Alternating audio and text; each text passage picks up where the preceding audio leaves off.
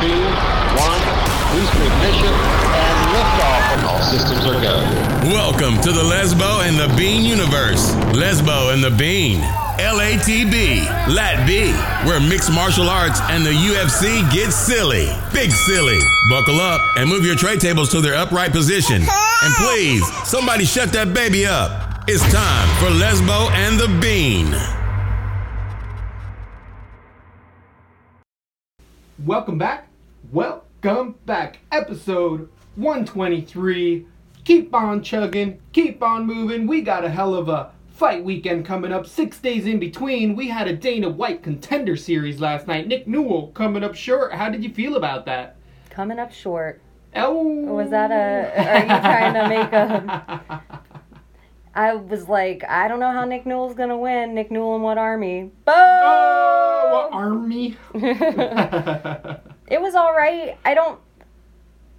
He didn't not look like an MMA fighter. He looked as good as all the other guys, and he just, got hurt. He still showed he was tough in there, and I don't know. Dana didn't do him any favors. Oh, I agree. That alpha male fighter, Iowa or Ohio State wrestler, not All-American, yeah. He didn't have some chump to knock out in there. Well, and he was the guy who beat him wasn't even on the table as being one of the guys that could get the contract. So I was kind of confused. Because it was a decision. You know how Dana White wants a finish and then even all the finishes. But didn't one of the guys who got the contract won by decision? He did, but he was also a 2-1 underdog. James Vick's protege. His name escapes me right now. What was it? Yusuf? Uh-huh. The Nigerian. All about Nigeria. Because he was such an underdog is what I assume. But usually all the finishers sit at the end and they get the option of being called. He wasn't even in the list of guys all the winners. It's all the winners go back into that room. Yeah, that's what I mean. Sure. And usually at the end, every single one of them, they get the option of being called. He was not even in the room. I do remember not seeing him back there. Could have went directly to the hospital. There could have been like, hey, my hand broke in there or something like that. And they're like, all right, getting him right out of here. That has happened before with other winners. But either way, he didn't get the contract. Even though he beat Nick Newell. His name wasn't. There was how many people? 3 people got a contract. 1 got a promotional deal. The 18-year-old. We had a 18 versus 20-year-old in there. Development deal. Development. New blood. This is a new generation of MMA. Dana White's really showing that they're looking at top prospects and really doing their research. Both of these young men had skills, beat a lot of other guys, but still agreeing with their cardio and the adversity from the 18-year-old to come through in that second and third round. Couldn't finish the fight, though. It was really slop. Some people call it a slop fest. I called it a scramble. So I don't know what you get from it, but I do think new breed. These kids are like 8 years old. I was watching Cub Swanson, and now I'm 18, so here I am training all that time, learning everything that Cub and or everyone else did. I believe the UFC signed him so no one else would, and I don't know if it's the best thing for his career to be signed by the UFC, because we have not seen them develop a fighter right yet. And the one that blares out to me is Francis Ngannou. Or Calvillo. Or Sage Northcutt. Yes. You were on a great call. Great point. I don't know if it was necessarily the best thing for the kid's career. But another impressive Dana White's Tuesday night Contender Series. I agree. It is a must-watch in between the week. When you need your MMA fix after you listen to Lat B, you definitely need to be catching up. And it's the right length. I agree. No, not heavy on commercials. 10 to 2 if a or fight's 8 to over, 10. If the fight's over, they get the other one on board. You're not sitting there watching Bud Light commercials all day. Which, with the ESPN deal, it has been confirmed officially that ESPN does not like the promotion avenue that UFC or Fox Sports 1 is using, and they're going to be more on that fast pace. Like, no. A fight finishes, we get the next fight on, instead of making it a 6-hour event. If it's over in 4, let's get out of here. Let's go home. Let's cash them checks. Yeah, it's the same way, let's cook it down. Let's cook it down to sugar. Let's cook it down to sugar. We don't need all this water. We don't need all this water in the sauce. But coming in for another thriller. Did you see Costa versus Yoel Romero? Officially on the books. Is it official? I thought I've seen that it's official. Because I've seen it, and then I saw it was tentative. Like, it might have been released too soon. Like, it was being worked on still. It was, from what I was hearing, was 80-90% done, and then it was official. And I don't know if they've retracted it from that, but pretty much all the legitimate sources. And then I think even bigger than that, which is kind of crazy to everyone, is the Tyron Woodley Till going down for the That's belt. not official. I thought that one was official. I thought that one wasn't official. But the other one that is Chris Weidman. I believe I saw that on the UFC Twitter. The Till Woodley. All right, we got another championship bout. believe, Colby Covington yeah. potentially being stripped from that interim belt due to supposed nasal and or upper respiratory issues via T-Wood. That's what he's saying. But Tyrone has said as well, he's never got a contract for Colby Covington, so that fight was never on with him either. And now, when it's push come to shove, T-Wood's ready to fight, same as Christiana Cyborg, and he doesn't want to wait till next year. He's like, no, I'm ready now. I've sat out long enough. I'm telling you. And they're so silly because with Christiana and with Woodley, with Christiana more so, this woman can potentially be one in there and out. So she might be able to fight 5 times a year without really getting hurt if they just get her some fights. Totally. It doesn't even matter if it's against people. I think she has a very valid point. That we've never... It doesn't matter. We've already seen her go against people cans, in quotes, you know, that people think she can't beat. Totally. Or thinks she's going to win easy. So, I don't know. My thoughts on it. I don't know. What else is going on? Any other gossip before we get into... Ronda Rousey was on Shark Week. Oh, yeah. It was horrible trash. I somehow stumbled on it. The Shaq with Rob Riddle. I recommend it. Stumbled on it. Everyone, it's like so. It's like through. It's so pushed. Like Yes. it's on every commercial. Yes. They want everyone in America to watch Shark Week. So the really weird thing that I saw about Shark Week with the Ronda Rousey is that they kept profiling her MMA career and how she was a champ and a monster in the cage and all this cage talk. And she's been a WWE star for like 2.5 years now, completely distanced herself from MMA. And it's just like, did WWE not want Ronda in there talking about how good of a wrestler she is? Because 2.5 years. Hasn't she only been with the WWE like 6 months? how long has she been out of the UFC?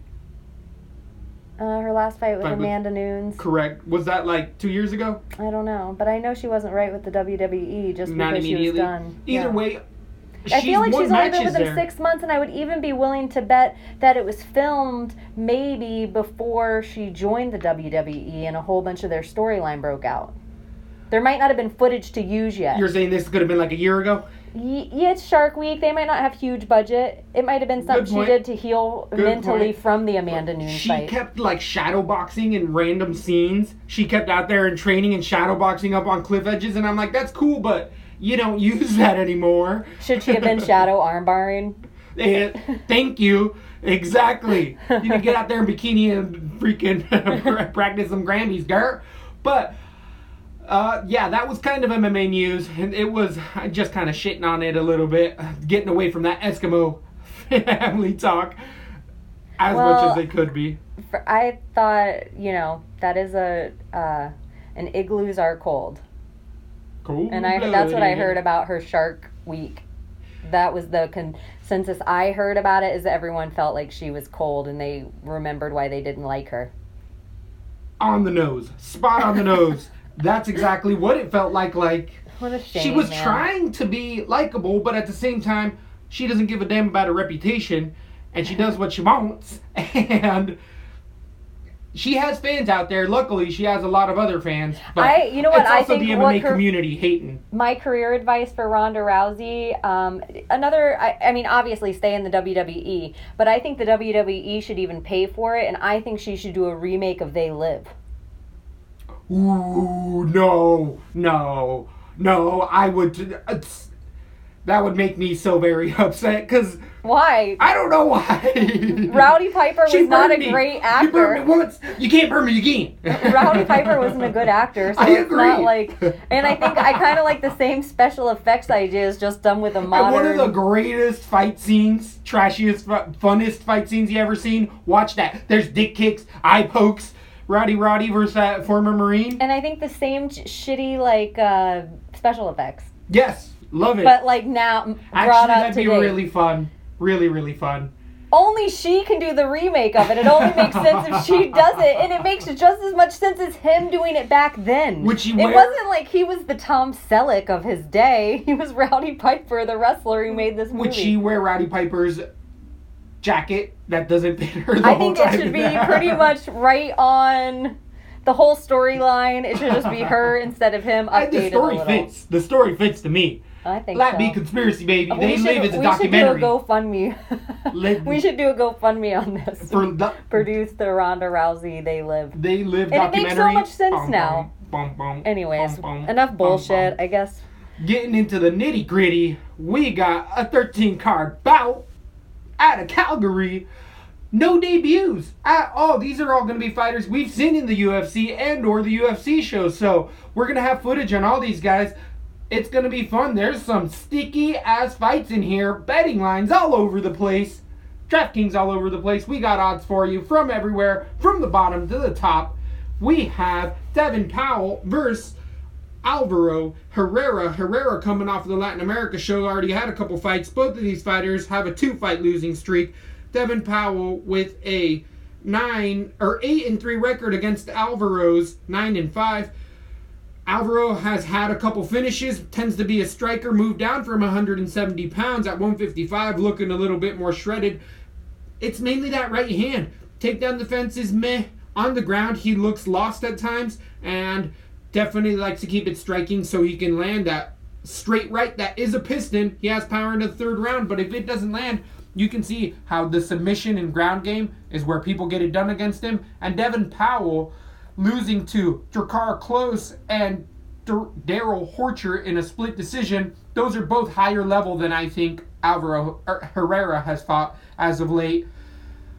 On the ground, Powell has a distinct advantage. Striking-wise, Powell is a little bit herky-jerky. He has power and throws a lot of kicks and stuff, but definitely the avenue to get this fight to the ground and finish it there is where I see Powell winning. I got a submission round number 2. This is a low-level fight. Both fighters debuting. I'm going to let B stay away all day from this, but I do have Powell winning this on the ground. Second round. Who do you have? I don't really want to add too much to it to just save time for the fights I want to talk about. Totally. So I agree with you everywhere, except I think it takes them a little longer to find the submission in round 3. Nice. I like that. But I'm going to stay away from it as well. 8,400 for Devin Powell on DraftKings against 7,800 for Herrera. I don't think I'm gonna stay away from this on DraftKings as well. Doesn't make any sense. The minus 125 favorite being Powell in that. A lot of people see that low-level competition. Then we go to the strawweights. 115 pounds, we have Ronda Marcos versus Nina, the engaged lioness's offspring, Asnaroff. Ronda Marcos comes in with... Offspring. Weird. I just tried to make it rhyme as much as I thought I did a good job. Offspring. Asnaroff. She gave birth to her. Little lion. Ronda Marcos likes to get her wrestling going in It there. makes sense that the lady lions are the ones that hunt. So you got 2 lionesses in there? Yeah, going to kill things. She is known, though Nina Asnaroff is known as the Strina? What is that? The Strina? Nina Asnaroff? Marcos, the Strina Nina, as I'm guessing. Strina Nina? The I like Strina. The I don't- Offspring. The Offspring is a way better one. Ronda Marcos, Quiet Storm, 8-5 contender series. We know who can beat Ronda Marcos. Alexis Grasso in a split decision and Courtney Casey, both stand-up fighters that were able to defend the takedowns. If Ronda Marcos doesn't get her takedowns going, it's really a tough fight for her. Her striking is underdeveloped. Even though she's at TriStar, we kind of have seen what her potential is, and I think it's right where she's at now. This is a coin flip of a fight. If there's a fighter, though, that has made more progression over time that I've seen make bigger leaps and bounds, 8-5 Nina Asnaroff, 2-fight winning streak, has done that. Her takedown defense has gotten on point. Her nutrition's gotten on point. You know she's working arm bars all day at night. You know in the evening they working at arm bars at home, Kimuras and all that good shit. I got Asnaroff being actually I a call it fairly the Donald decided- Trump. Oh, You know please. she's grabbing pussy. Oh, getting that grip strength going. Getting that grip strength. I got Asnarov's walking away with this decided decision. I think she should be a heavy favorite here. Maybe a finish. I like Marcos' heart in there, but I got Asnarov's being able to keep it on the feet, and on the feet, it's so heavy for Asnarov. I'm going heavy decision, maybe a finish as the week goes on. Who do you have in this fight? I don't think this is going to be a boring fight, and if anyone has this close, and if Nina is under 9-8, if she's under 8-7 on DraftKings, then I think you put Nina on every card. I think she's going to throw enough punches. I know her girl is a black belt with jiu-jitsu and outweighs her by probably 30 pounds. So to me, there's a way a woman could warm up with a woman. I say this all the time, that a male partner can't do, because a male has to hold back a little bit unless they're warming up with Chris Cyborg. They have to just, not that these women aren't killer, but I just think there's a way that she can train with the champion that none of the other women in this division get to do, except for Rose and Shevchenko. So I think Nina's going to crawl up this division, and I think Randa is just going to be, I don't want to say easy step in her way, but I think that Angela Hill was a harder fight for Nina. And I think Nina, the thing about Randa is she's really tough and she has tons of heart and she'll take a ton of beating.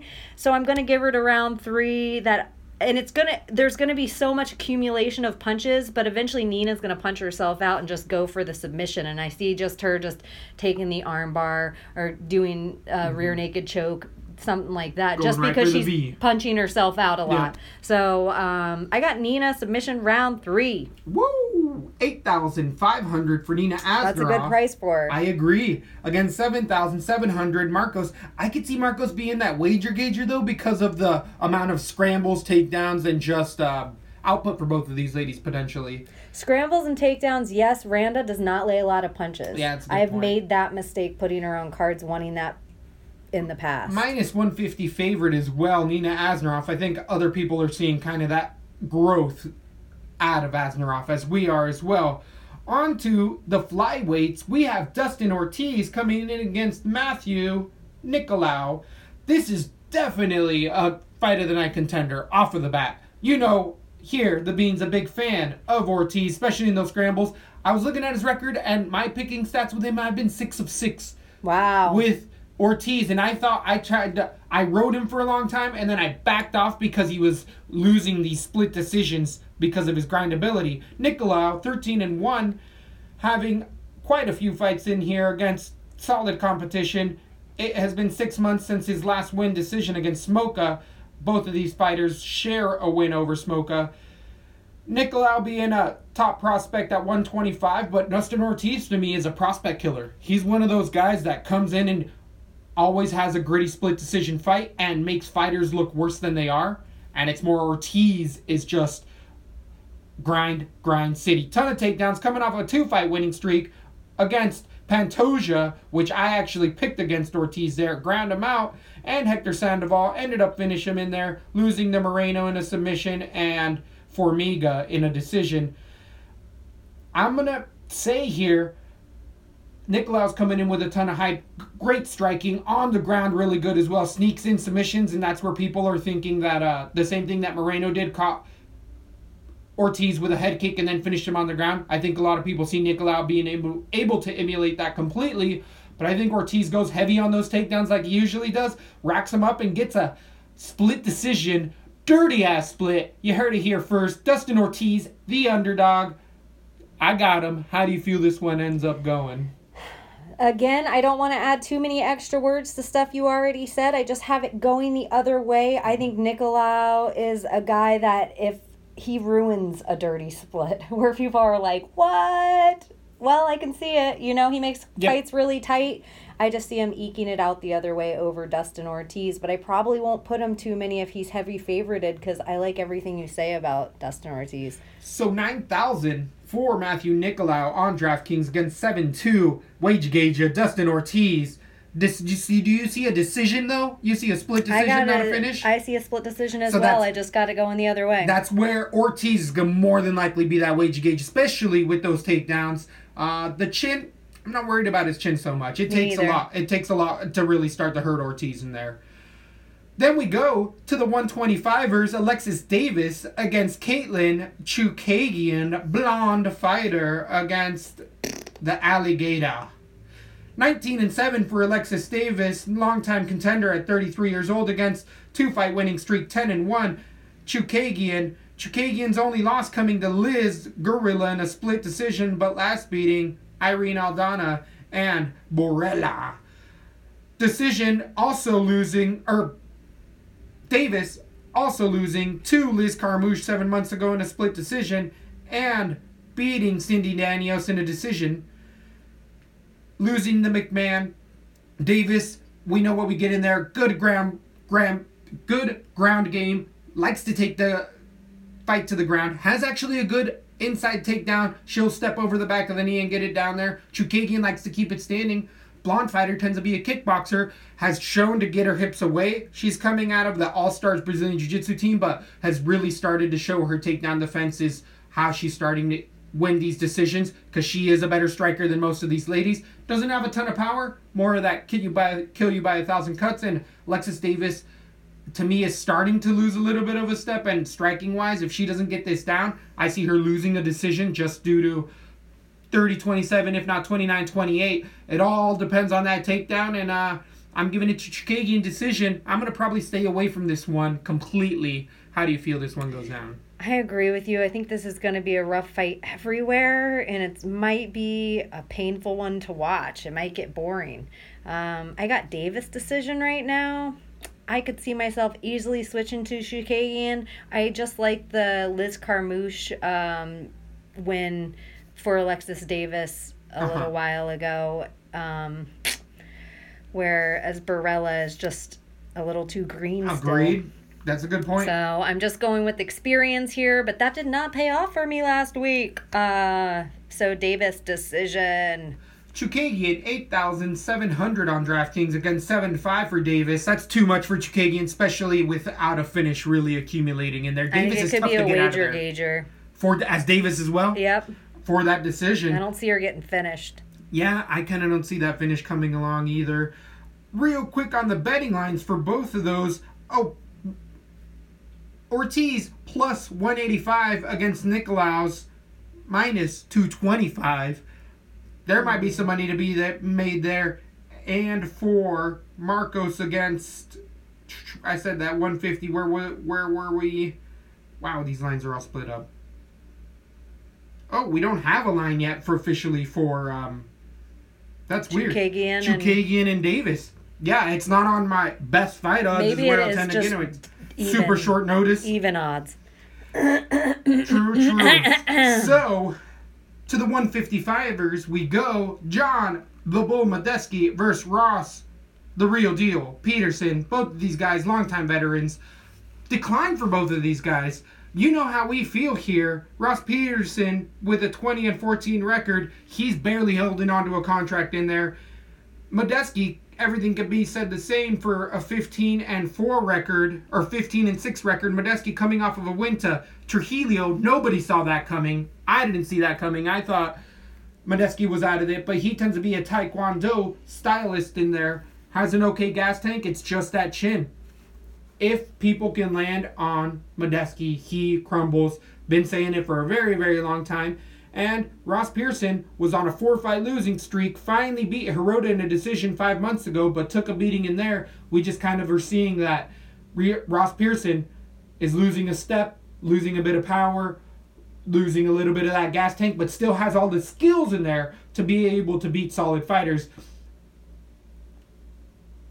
Ross Pearson has better takedowns. I don't see this going to the ground at all. Medeski has okay takedown defense. On the ground, it would be advantageous for Ross because he could easily win a decision there. But I think that does not going to matter. This is going to stay striking. If it doesn't go to decision, I am betting against Medeski's chin. And I do think Ross Pearson lands heavy shots or heavier shots that accumulate more. And against other fighters, they'd withstand it. But Medeski cannot I got Ross Pearson TKO round number 1. I know that's weird, but it's more of a fade on Medeski. And again, I'm going to probably start to fade Ross Pearson after this, but this is a winnable fight for either fighter. I got TKO round number 1 Pearson. Who do you have? I see everything you say about Medeski, but I believe he only gets finished by head kicks. And I don't see Ross Pearson throwing a head kick. So I think if there's going to be an ugly split decision, this might be the fight. I got Medeski decision, eking it out over Ross Pearson. And if Ross Pearson's contract's up, this could be the last time we see him fight in the UFC. I agree There's with no that. reason to keep him. We got enough UK fighters at this point. He's done so much for the sport, though, and he's come in on short notice and lost the guys, and he's fought top level. He hasn't had any easy fights at all. 8,900 for Medeski on DraftKings against 7,300. See, I feel that way about Medeski. The guys he uses to are so, they're the best guys. They are legit guys. But 2 of the guys he's lost to fight at 170 now. Good point. Good point. Minus 170 favored almost 2-1 for Medeski against the plus 150 for Pearson. Wow, I got a couple underdogs so far tonight. Should I be scared? What's your assessment so far? One thing I'll say about this card is it should be the pay-per-view, and the Dillashaw Garbrandt should be the Fox card. This is such a gift to Fox on the way out. It's a real way for, if they are looking for any extra fans from the Fox contract right here at the tail end of it, this is the biggest treat I've ever seen on TV, this card. I agree. This is for a free card. It's the best free card I've ever seen on TV. I cannot even believe it. I thought it was a pay-per-view all month. And then as I was researching it, I'm like, are you kidding? Wow, these fights? Nice. And then you look at next week's pay-per-view, not great. A lot of stuff is falling out of that. There's only 2 great fight. That's not fair to say, but 2 pay-per-view fights. Pay-per-view worthy. Willing to pay for it. Yeah, I'd agree with that as well. Then we go to the 205ers with Gadzuram Antigulov against Ion Kutalaba. Stretching it out there. The Russians are really making me work here. We have a 20-4 fighter, 31-year-old. If Antigulov comes out and makes a highlight reel, we'll remember his name.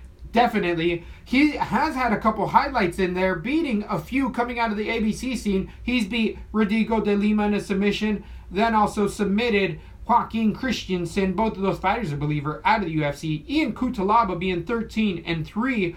The Hulk himself is coming off of one of the worst beatdowns, not coming off of, because he just beat Henrique da Silva TKO, which we all saw, because you know how we feel about Frankenstein, but when push comes to shove, Kutalaba is a front runner, and if he doesn't get his act going in there, he tends to fold a little bit. Cannonier showed us. Cannonier was holding him playground style down. After Kutalaba gassed hard in that first round, Kutalaba pushes hard, shoots a lot of takedowns, but if he doesn't get people out of there in the first round or stay on top, he folds, and he can't get up from underneath. He'll just eat punches. Thought he could have been finished in there. And on the ground, Antigulov, that's what he likes to do. He likes to get on the ground, has good reversals, good ground game for a big guy, sneaky submissions, and he makes you work. I think the grappling advantage here actually goes to Antigulov because he works better off of his back than Kutalaba does off of his back, where Kutalaba has to be on top to be winning the fight. Striking-wise, I do give it to Kutalaba. He swings with intent, but he throws himself out of balance sometimes. So a really good striker is going to capitalize on that. I don't think Antigulov's there. That makes it a bit scary for me. I have submission round number 2, Antigulov. I do think on the ground, sneakier submission guy. I'm going to kind of stay away from this, though. Ion Kutalaba's a live-ass dog in there. I'm going to be tentative on this. I might play Kutalaba on a couple spots as well. Tentative fight. This is a fun one as well. This is definitely a really fun fight. Who do you have winning this bout? That is the same way I feel about everything down to the round. That is I'm just as tentative. Even though we have the same pick, submission round 2 for Antigulov, I am frightened to put it anywhere because I think when I think live wire, I think Cutelaba can catch anyone at any time. Yeah. He reminds me, his style is comparable to Mike Perry when he first came into the UFC. Except we see Mike Perry honing himself and becoming very fine-tuned and getting his instruments so sharp and so precise going over to JW. Cutelaba, the same thing needs to happen for him. He needs to change camps. But something interesting about both these fighters is they don't fight out of the United States, and they're fighting in Canada, so they probably won't have to be tested. Good call. So Cutelaba, I do feel like we've seen him fight in America of recently, which means he does have to be tested at least after fight. It's interesting to me. I think Antigulov, it might be worth putting. I think they're both worth putting in a couple places. I think they both are at 8,600. I see the knockout for Cutelaba or the submission for Antigulov. 8,600 for Antigulov, 7,600 for Cutelaba. Ugh.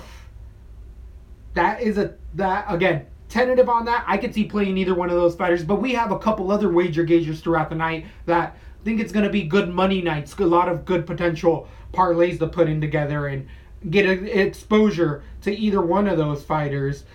Then we have, or at the betting lines though, real quick for those two guys, Antigulov minus 165 against a plus 145 Cutelaba. People slightly edging out again. That fight. Then we are at the co-preliminary main event with Hakeem Dadua against Austin Arnett at 145 pounds. Dadua being 7-1, getting his first L in there against big underdog Danny Henry. He was here last week. I have Cajun Johnson versus Islam I skipped Makhachev. one. Damn, why'd I skip one? Showing the hate for Cajun Johnson. My bad. I'm getting ahead of myself because that next one is a fun one. But you are correct. Ian Makhachev against Raging Cajun. Islam Makhachev against Raging Cajun Johnson. Project Spearhead's own Raging Cajun. In there, Leslie Smith protege. He's at TriStar. Worked a bit with Leslie Smith, but vocal. Been very vocal against the UFC. So the UFC has been trying to put him in there against people to lose. And it hasn't worked out for them. Cajun Johnson's been able to weasel out some fights. Really staying on the back foot. Really likes to be a counter striker in there. Has power off of his counter strike. We've seen him knock out quite a few guys off of that back foot. He will run directly backwards, but get that lateral movement on the cage and catches guys when they chase.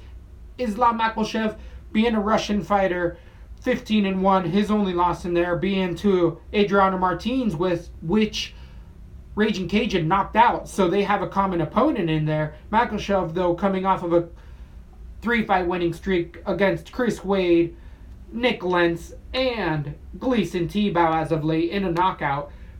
All those guys are grinders. All those are heavy-ass fights, and the Russian got in there, got double-legged, put him against the cage, and really tangled him up, and was winning tons of ground and pound. I expect him to try to do the same here. Does Cajun Johnson host The Daily Show? Does he look like that guy? The Daily Show? Isn't the European guy, right? Yeah. I could see that. They could be cousins. They could be cousins. Raging Cajun, though, tends to be losing fights in my eyes. And the reason he's also won some of these split decisions is because he's fighting out of Canada. He's a Canadian TriStar disciple. The judges sway a little bit on here.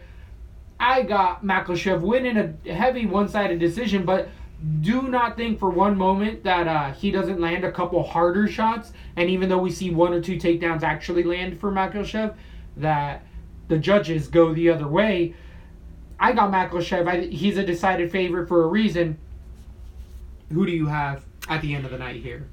Pretty much the same. I got Makhachev KO round 3, though. I think it's almost disrespectful that he's having to fight backward this much. I think the rankings are a little screwed here, and he is beating the right guys to be crawling further in this division. So it's nothing against Cajun Johnson. They're just, in my opinion, they should be like 15 different in ranking. So I got Makhachev, and I think he figures out how to do it by round 3. So we have 9,600 for Makhachev against 6,600 against Raging Cajun. there's no way I'm putting Makhachev on many, many things. It's pretty much TKO round number 1 is what he has to get in there to pay off that type of money. Unless he puts a absolute beat down, Tim Elliott style, and just styles all over Raging Cajun, which could happen. Could happen, but I'm going to be limitedly exposed to him on DraftKings. I think you have to pay a lot there. For Makhachev, the actual betting line, minus 730 against plus 550. That's a humongous 7-1 favorite for Makhachev. Are you going to put any money on that line, Matt? That's humongous. It probably should be, though. I feel like he's fighting backwards so much here. I think a lot of people see that as well. It's no favors to Cajun. Agreed. Absolutely agreed. Then we go to the... Hold on, am I skipping one? Yeah, it is the co-main event for the co-preliminary main event with Hakeem Dadua against Austin Arnett. Dadua being 7-1, getting his first loss in the UFC against Henry. That was a Lat B underdog pick of the week in Henry against Dadua. No, maybe it wasn't. Maybe it was just the bean and I'm biased there. Saw that winning, but Arnett coming off a 2-fight losing streak, 15-4, hasn't been able to get a win in the UFC. One of the rare options where he's actually lost a Contender Series fight, came in the UFC and lost again, TKO due to body shot. Dadua is a striker who was on a huge hype train against Henry. Henry is a sneaky guy. I think Henry more overlooked people, and people thought that Henry got a lucky knockout in there, and people are seeing that is not so true. Austin Arnett, though, hasn't really gotten anything going, and I don't think here against a fast starter like Dadua, it's going to be more of the same for him. I got TKO round number 1. A lot of people see that. I think a lot of people see that. We don't need to get heavy into it because Arnett doesn't have good takedowns, good takedown defense, but striking-wise, he's even lacking there, and Dadua, probably an elbow finish. Round number 1. Who do you have? I have Dadua KO round 2, but I'm tentative on it because I think Dadua can be finished by submission, and I think Arnett can submit somebody. So I'm a little hesitant going into it, but I still do have Dadua KO round 1. Minus 390, 4-1 underdog is Arnett on that. So I could see this fight being that minus 8. I could see that. I'd be more comfortable Dadua being in that Makhachev betting-wise position here.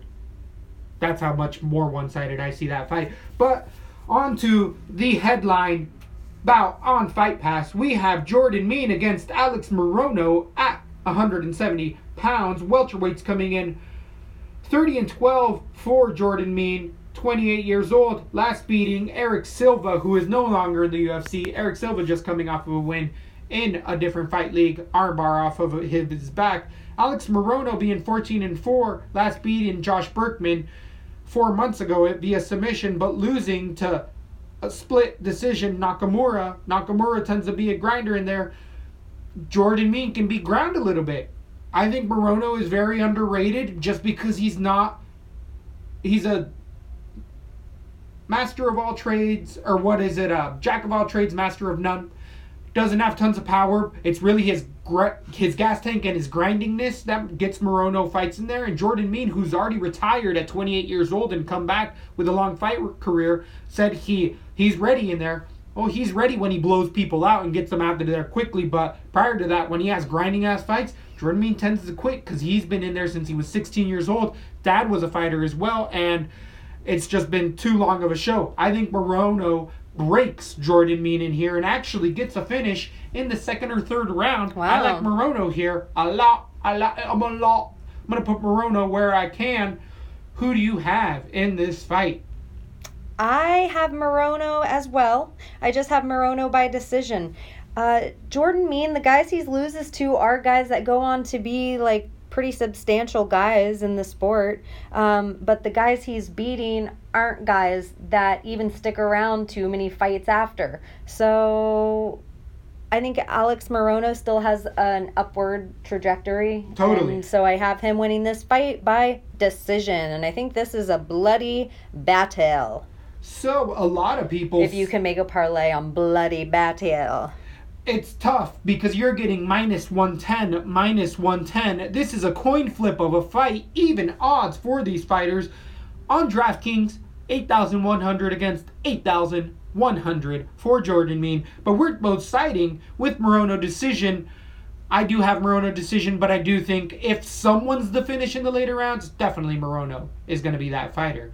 Then we start off the FS1 main card with a brawl for y'all at 155 pounds. Aban Mercier, OBM, finally coming into his own against fresh new fighter in the scene, coming off of a humongous 4-1 underdog victory against Beneil Dariush. Dariush's chin has been a little lacking, but Aaron Hernandez coming in all sorts of bodied up.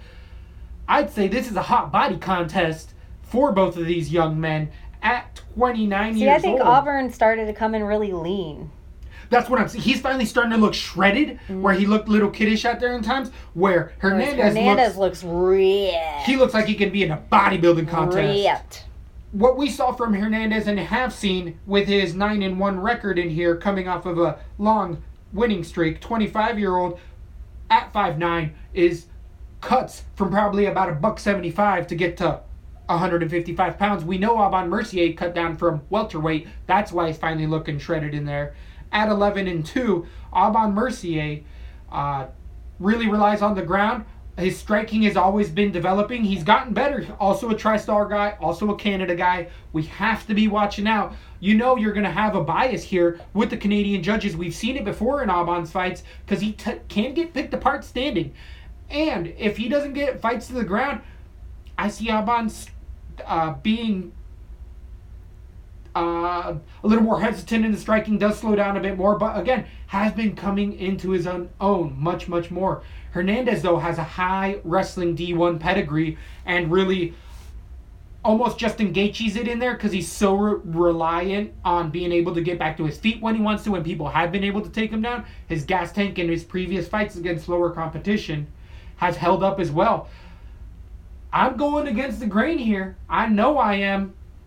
I got Hernandez TKO round number 1. I think he blitzes OBM. I don't think the judges are involved here. I like what I saw with Hernandez. I like what I hear Hernandez saying, like, don't get used to me being in there and grinding people out. He can grind if he needs to, but he can surprise mofos as well. OBM can leave his chin a little high at times, and it only takes Hernandez one time to find that chin. We saw that as of late. Who do you have in this fight?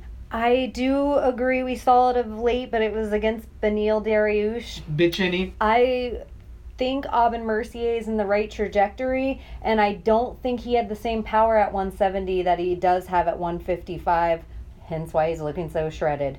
I like everything I see from Hernandez, and I do not think this is an easy fight at all for Aban Mercier. I do think it becomes a grind fest after the first round, and I think Hernandez's cardio is going to squash after that same first round. I'm not going to have either fighter heavily anywhere, but I do think the amount of transitions that could happen could be points for whoever's the cheapest. I have Aban Mercier winning by a decision, and I think the decision might even be where people are pissed about it, but I think he'll get the hometown swing of the sickle, so to speak. And I feel like every time Aban Mercier fights in Canada, we kind of see that happen, where it goes to decision and the judges were like, I don't know if I felt right about that. The crowd was cheering for our guy, so of course we got to give it to them. Yeah.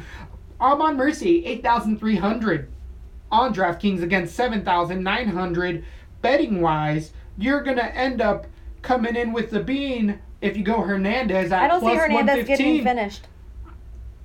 I agree with that. Against Aban Mercier's plus 135. I could see this being even money by the betting lines by fight night. This is going to be minus 115. Plus? Minus 115. No, plus 115 for Hernandez, minus 135. Slight favorite to Aban Mercier. That should be about right. I agree. That's about right. Got a couple underdogs here. This night, but that's a testament to how fun this fight night is and why it should be a pay-per-view instead of next week, because these are close ones. I thought you were hating on this card. Was I really? When was I hating on Right it? when I got here, you were like, I don't know, there's a couple of meh fights on this one. And I was like, really? I'm loving this card. Yeah, we talked about the fights. It was a lady fight, and then there was the first fight of the night. Those were like the two fights, and then I was like, we got a lot of people that are. No? Okay, maybe I was wrong. I don't know, maybe. There is two fights that I'm totally do not give a shit about, but this main card could be a pay-per-view. I know, whereas the next week, there's Oh. only 2 fights that you do give a shit about. True. Which is crazy. Absolutely crazy. This could easily be a co-main event on a pay-per-view to me. We have former champion, longtime title holder. For a Fox night, this could be the main event. This easy could be the main event. A former belt holder against, I guess in the main event we have the former belt holder as well, but Joanna being a longtime title reign at 115 against Tisha Torres, the Tiny Tornado herself. 14-2, only 2 losses being to the current champ, Rose Namajunas at 115. Tisha Torres with a 10-2 record only in the UFC, losing to Jessica Andrade off of her second loss. Also Rose Namajunas in a decision. We know what we get with the Tiny Tornado. She's definitely got that strong grit game in there, working constantly with Pennington, the last title contender in there. Tisha Torres coming out of Colorado fighting. She was at Top Team, but now is over with Pennington. Against Andrade, Andrade really used a slick wrestling game and forward pressure to just outland Tisha Torres. Tisha Torres never looked hurt in there. Joanna Jędrzejczyk is always kill you by 1,000 cuts. We're going to see a striking battle in here. If there's a takedown for either fighter, who would you say is more likely to throw the takedown in there? Tisha all day. I was thinking Tisha as well. But we've seen great takedown defense with JJ. JJ has been able to stop the best of them, systematically picking people apart. Though Carolina, we've seen multiple fights that go into 5-rounders where Tisha Torres, or where JJ has a lot of lumps and bruises. She eats punches as well in there. Oh, yeah. And has been relying on her chin in there. I do believe there's some sort of mix with Tisha Torres. Either way, people have seen Rose Namajunas, how she did it. There's an opening for a left hook, and Tisha Torres can put a game plan together and is a good enough martial artist to be able to land that left hook against Joanna. Joanna, though, comes from the Top Team. They are former training partners. Tisha Torres coming out and saying that JJ at American Top Team only trains with low-level fighters. She never trained with elite girls because they was too hard of practices. And a lot of people say JJ is broken after that Rose Namajunas fight. A lot of people are saying mentally JJ is not there. I can see reasons for all of that and reasons for none of it. With it, I am super excited for this fight. I do think this is going to be Who one is saying JJ's not there? I've seen a lot of Twitter.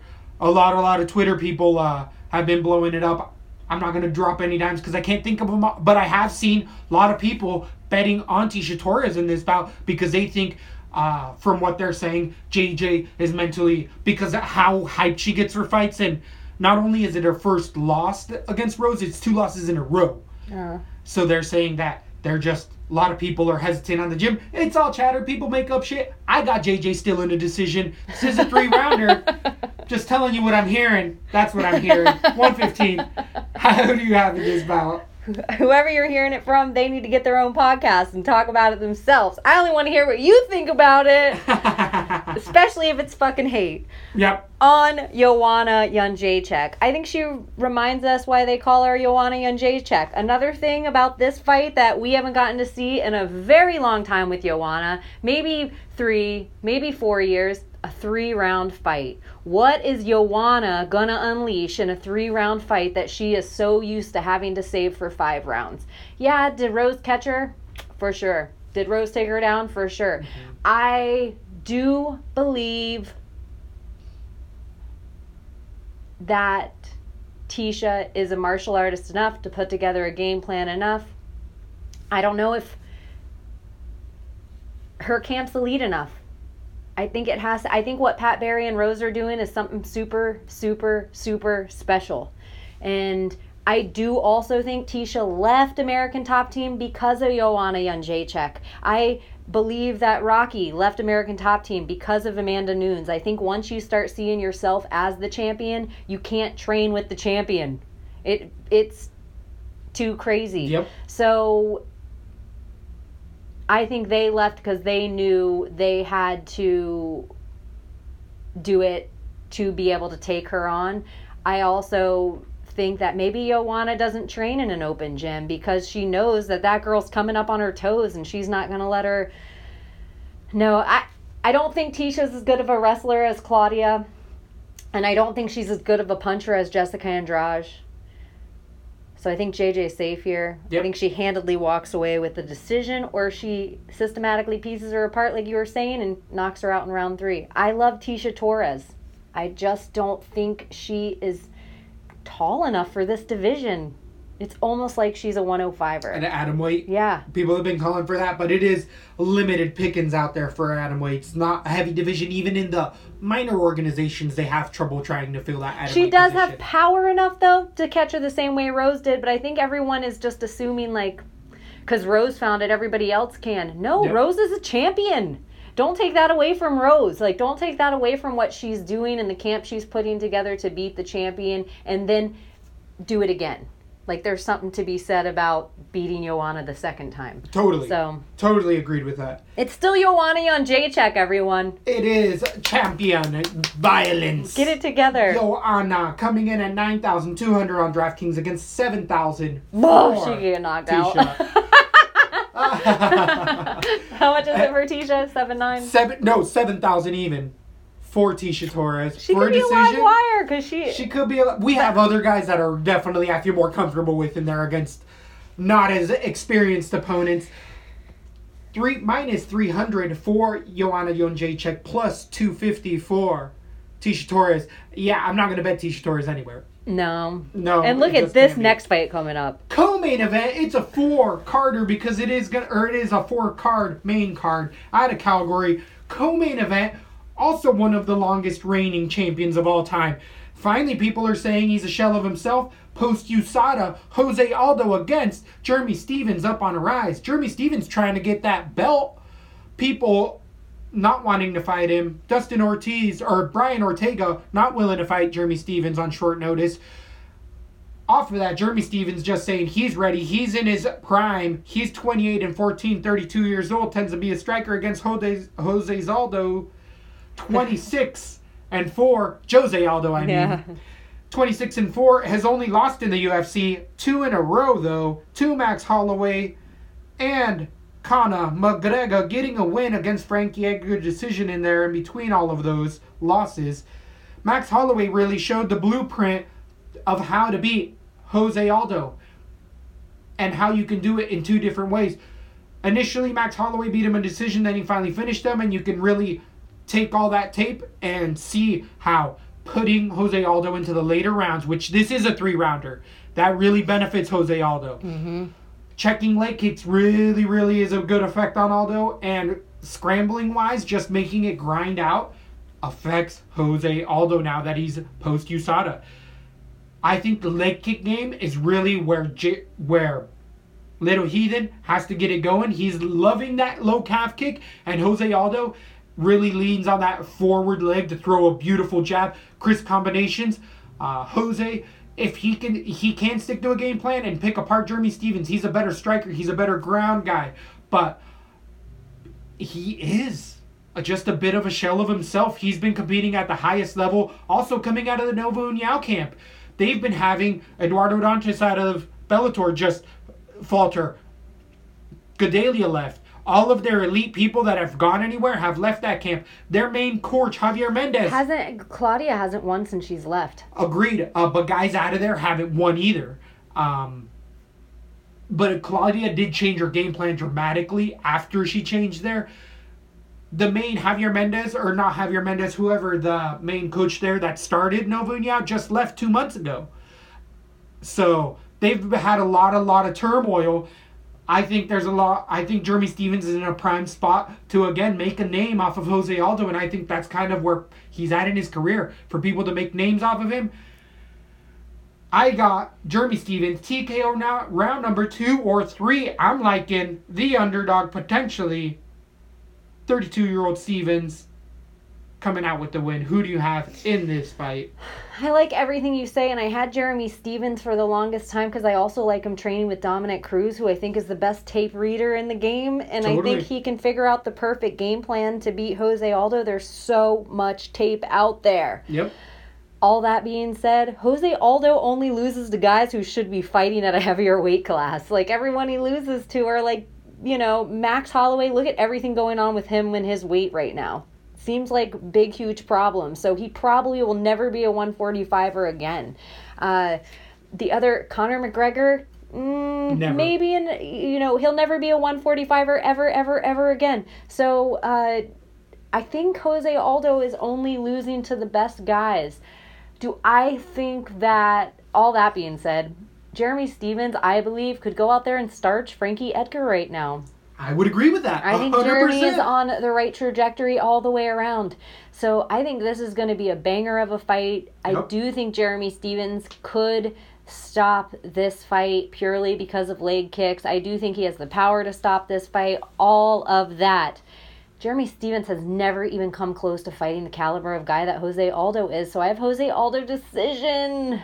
And I think it's going to be a great fight. And I've gone back and forth, so take that for what it is right now. It's going to be a grind of a fight. I think it's spot on with, again, this could be a fight of the night contender. Agree. Easily. Please, leg kicks come into play. If Jeremy Stevens gets a knockout, it's later in the rounds. So you're going to see the Bean probably putting and I could a prop bet easily on the switch third. on that. Like, even though I Yes. have Aldo decision, if it's an underdog big enough, I could still like Jeremy Stevens as a Leslie Smith underdog pick. Jeremy Stevens plus 110 against minus 130 favorite Jose Aldo. I think they could be even lines by the fight. I could see a coin flip here, minus 115, minus 115. On DraftKings, Jose Aldo, 8,200 against 8,000 for Jeremy Stevens. I might expose myself to both fighters here. For these type of odds. I agree. It's But it's just, only 3 rounds, so it I'm is not only going to 3. put them both on any cards. Right. On to the main event. We got a number 2, a reunion, a controversial finish, was overturned due to back of the head blows. We have Dustin Poirier against former title holder, 3 former title holders in a row here, in Eddie Alvarez, 29-5 against a 23-5 Dustin Poirier.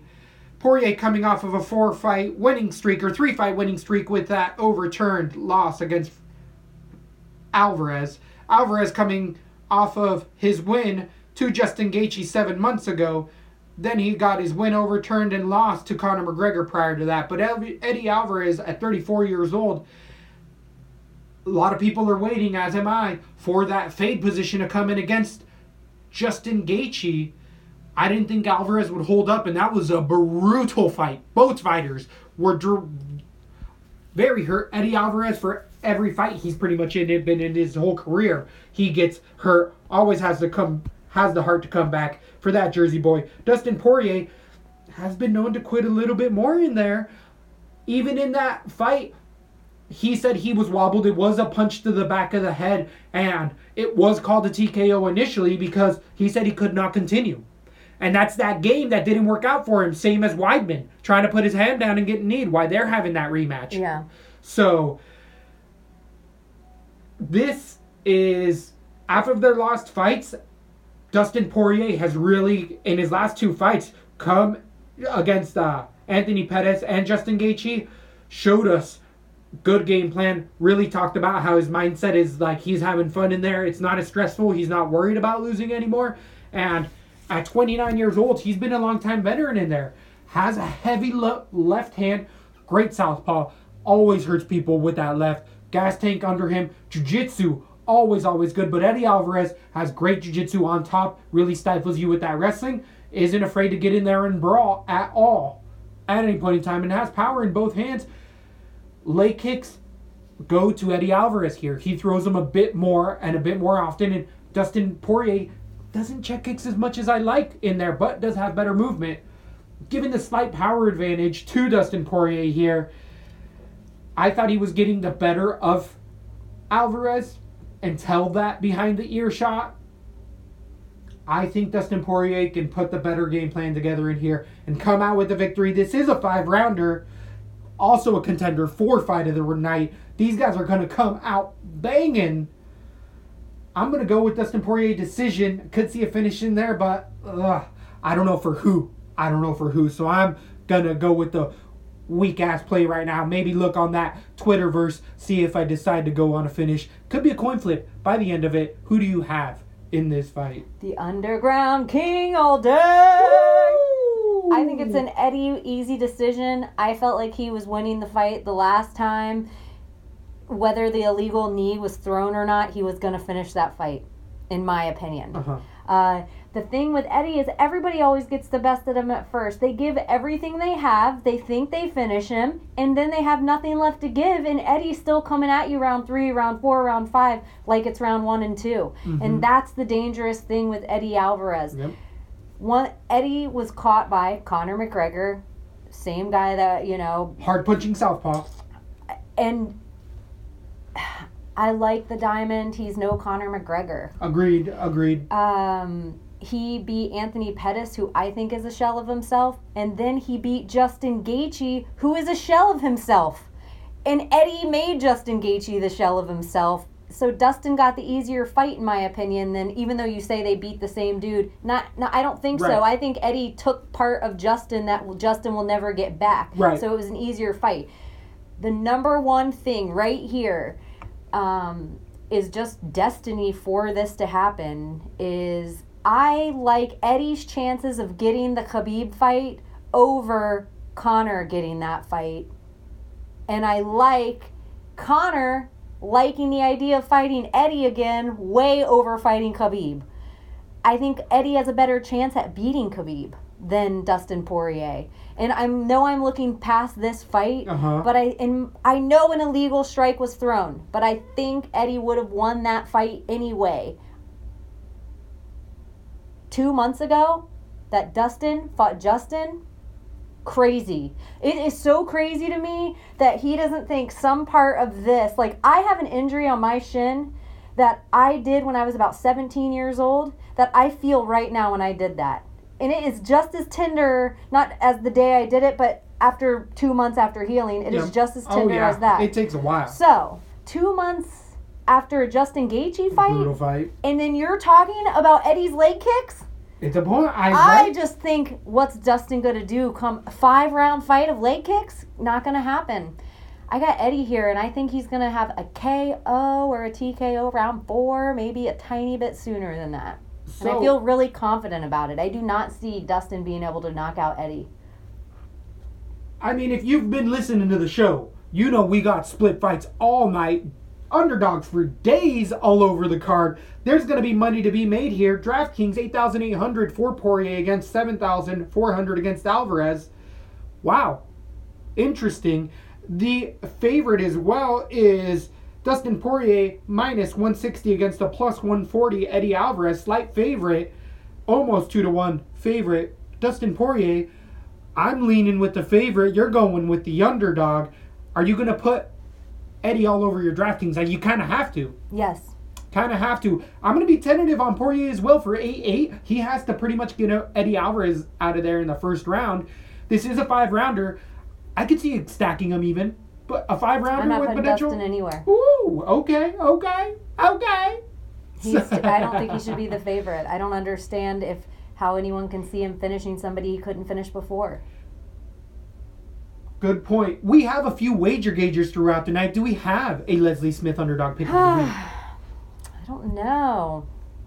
I don't think we decided I officially. don't think we agreed on anything. Yeah, pretty much Except anything. one round of one guy beating Kutalaba. We agreed on round 2 submission for anklet top. And I think he is the favorite, so he cannot be our underdog by any stats. But that, a testament to the card.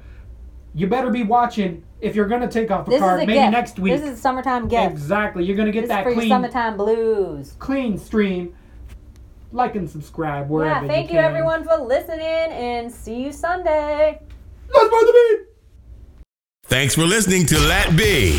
For all things Lesbo and the Bean, head over to lesboandthebean.com or follow us on Instagram, Facebook, and Twitter.